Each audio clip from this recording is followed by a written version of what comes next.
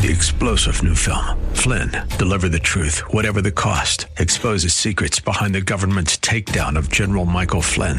Flynn knew what the intel world had been up to. He ordered the first audit of the use of contractors. This set off alarm bells. He told the truth. He was the most dangerous person for Donald Trump to hire. They had to get rid of Flynn. Flynn, deliver the truth, whatever the cost. Available now. Watch it today. Go to salemnow.com. salemnow.com. The Colossae believers, like Christians today, were fond of mixing and matching the truths of Christianity with some of the culture. And the results were forms of licentiousness, which is using the grace of God as a license to continue in sin. This is Study Verse by Verse, an outreach ministry of Church of the Highlands in San Bruno. And Pastor Leighton Sheely, our teacher, is beginning a new message in his series dealing with the book of Colossians. I'm Mike Trout. Thank you for joining us today. If you'd like to become a part of this ministry, you can join with us at studyversebyverse.com. Check us out, studyversebyverse.com, and more information about the church is on the web at highlands.us. And continuing his thought regarding the congregation in Colossae, here's Pastor Leighton. And because of that, the integrity of the gospel was compromised, and it was impossible to distinguish Christianity from other religions of the day. And like those believers in Colossae, we also live in an age of pluralism and syncretism. And many consider Jesus to not be Lord, that one religion is just as good as another, that what might be true for you is not true for me, and vice versa, that all religions are basically the same. And what Colossians makes emphatically clear is this, that Jesus Christ is Lord. Jesus Christ is Lord. And true Christianity is all about Jesus Christ. Jesus is supreme, He is preeminent, He is of first importance, everything revolves around Him. Christianity is all about Christ Jesus. Jesus is unique. Jesus is God incarnate. Incarnate means in the flesh. God in the flesh, who came to reconcile mankind with God by making peace through His death on the cross. The preeminence of Christ is the theme of Colossians. The author, the Apostle Paul, repeats again and again to keep your eyes on Jesus and don't get caught up in man-made religions, traditions, pleasing people, observing religious festivals and religious self-denial and these kinds of things, because they might have the appearance of wisdom, but they're really of no value. Instead, set your mind on things above and not on things of the earth. Do everything in the name of the Lord and give thanks to God. No other book of the New Testament more fully and completely presents Christ as Lord. Colossians sets Jesus as the supreme Lord and wholly sufficient for our every need. The first two chapters present and defend the truth, and the latter two unfold its implication and its application. Paul argues that Christ is the key to everything that we need, that all God has ever done or going to do in this world has happened in Him and through Him. And when a person comes into God's family by accepting Jesus Christ as their Lord and Savior, he is born again with all that he needs for growth and maturity. It's a sub-theme of Colossians. Colossians 2:10 says, you are complete in Him. When you're in Him, you don't need anything else. You don't need to be seeking something new, something different, some other experience, and so forth.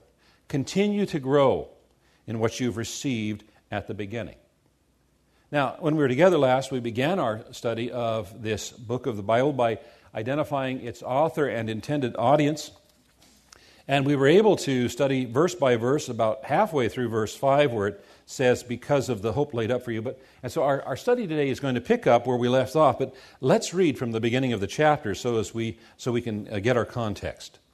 It says, Paul, an apostle of Christ Jesus by the will of God, and Timothy our brother, to the saints and faithful brothers in Christ at Colossae, grace to you and peace from God our Father.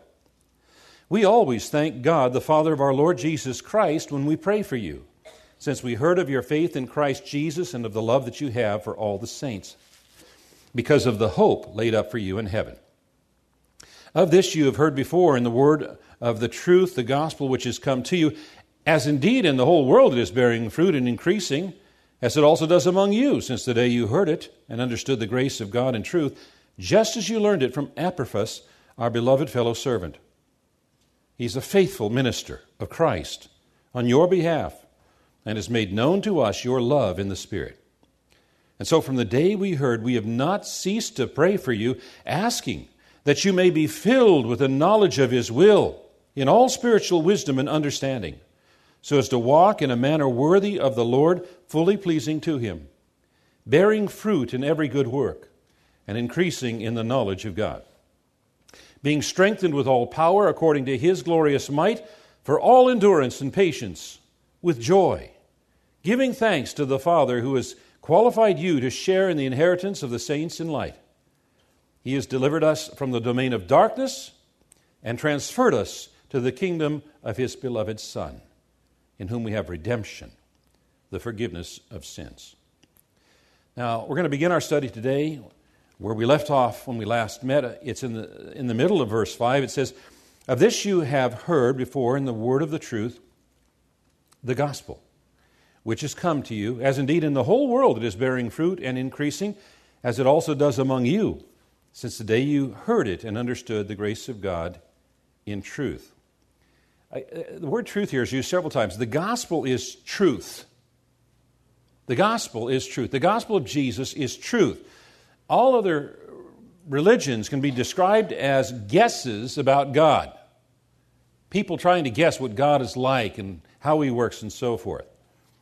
But the Christian gospel gives us not guesses but certainties of God, because God has revealed Himself to us in His Word. His Word is truth. It comes from a God, and it can be trusted. Satan is the liar, and if you believe his lies, you're going to be led astray into death. But Jesus is the way, the truth, and the life. And when we trust in Him, we experience life in all of its fullness and abundance. Everybody puts their faith in something. But faith is only as good as the object in which it is placed. The jungle pagan might put their faith in a god of stone or wood. An educated city pagan might put their faith in their possessions or their bank account or their position or their status. But in all of these cases, faith is empty. It is useless because the object of the faith cannot save them. The true Christian believer has put his faith in Jesus Christ, and that faith is based on the word of truth. Any other kind of faith is merely superstition, and it cannot save. Now, in here, Paul references the whole world, and the gospel is for the entire world. It's not confined to one nation or race or class or condition. And there are very few things in this world that are open to everybody. Everything seems to have limits. A person's mental capacities limit the degrees that they can accumulate. A person's social status limits the people that they can interact with.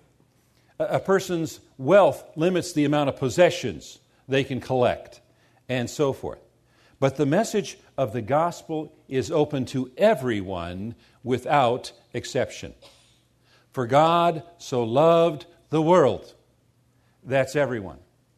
But as always, you've got to keep reading in the Bible, because it says, for God so loved the world, and if you stop there, you think that means everybody's going to be saved because God loves everybody. But when you keep reading, you find out God so loved the world that He gave His only begotten Son, that whosoever believes in Him should not perish, but have everlasting life. It's only those who put their faith in Jesus Christ who do not perish, but have everlasting life. Paul referenced the whole world. He didn't mean that every location in the globe had been reached with the gospel yet. In fact, to this very day, I understand that there are still some places in this globe that have not yet been reached. They've been identified by missions organizations, and there's an active effort to try to reach those places. And I'm told we're not centuries away from it. We're not decades away from it. We are mere months and maybe years away from reaching every part of our globe with the gospel of Jesus Christ. He wasn't talking about every location on the globe being reached, but what he was talking about is that the gospel is making headway across racial, national, and geographical barriers across the Roman Empire and beyond it, that nothing could stop it from bearing fruit and increasing. Now, before Jesus left, he gave his apostles these instructions: "Go, therefore, and make disciples of all nations." And the apostles were faithful in this calling, and the gospel spread beyond Jerusalem into Judea and Samaria, and Paul took it even farther. But even before Paul ever reached Rome, the gospel already had and was bearing fruit. Acts chapter 2 describes a very special event where 120 believers had gathered together for prayer. The Holy Spirit came in an incredible way. And the commotion drove people from all around the city to come and see what was going on.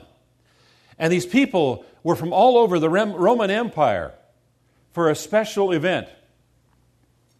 And the Scriptures tell us Peter stood up, preached the gospel, and 3,000 people made a profession in Jesus Christ as Savior and Lord that day. And when the time came and they went back to wherever it was that they'd come from in the Roman Empire, they took the gospel with them.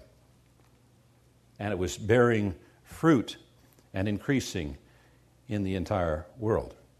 And you know, it's no wonder that the gospel bears fruit all over the world, because when people really hear the gospel and understand the gospel, the invitation is irresistible.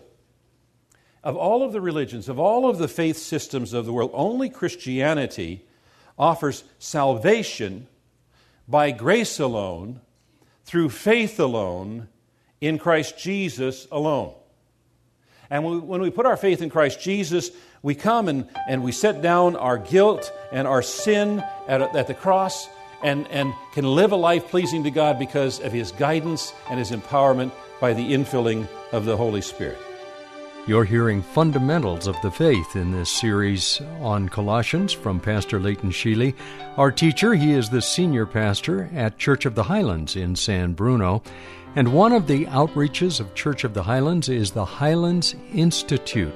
The classes provide an opportunity to learn about a variety of topics, grounding the congregation and those who attend in knowledge of the Bible, theology, and spiritual formation. If you'd like more details about how you can join with those who participate in the classes, just go to the website, highlands.us, and click on the community link on the homepage. That's highlands.us. I'm Mike Trout. This is a daily visit from Church of the Highlands and our teacher, Pastor Leighton Sheely. If you've missed any of the messages in this series on Colossians, you will find them on our website at studyversebyverse.com. That's studyversebyverse.com. We'll be back tomorrow with more in this series as Pastor Leighton once again opens the Word of God and we study verse by verse.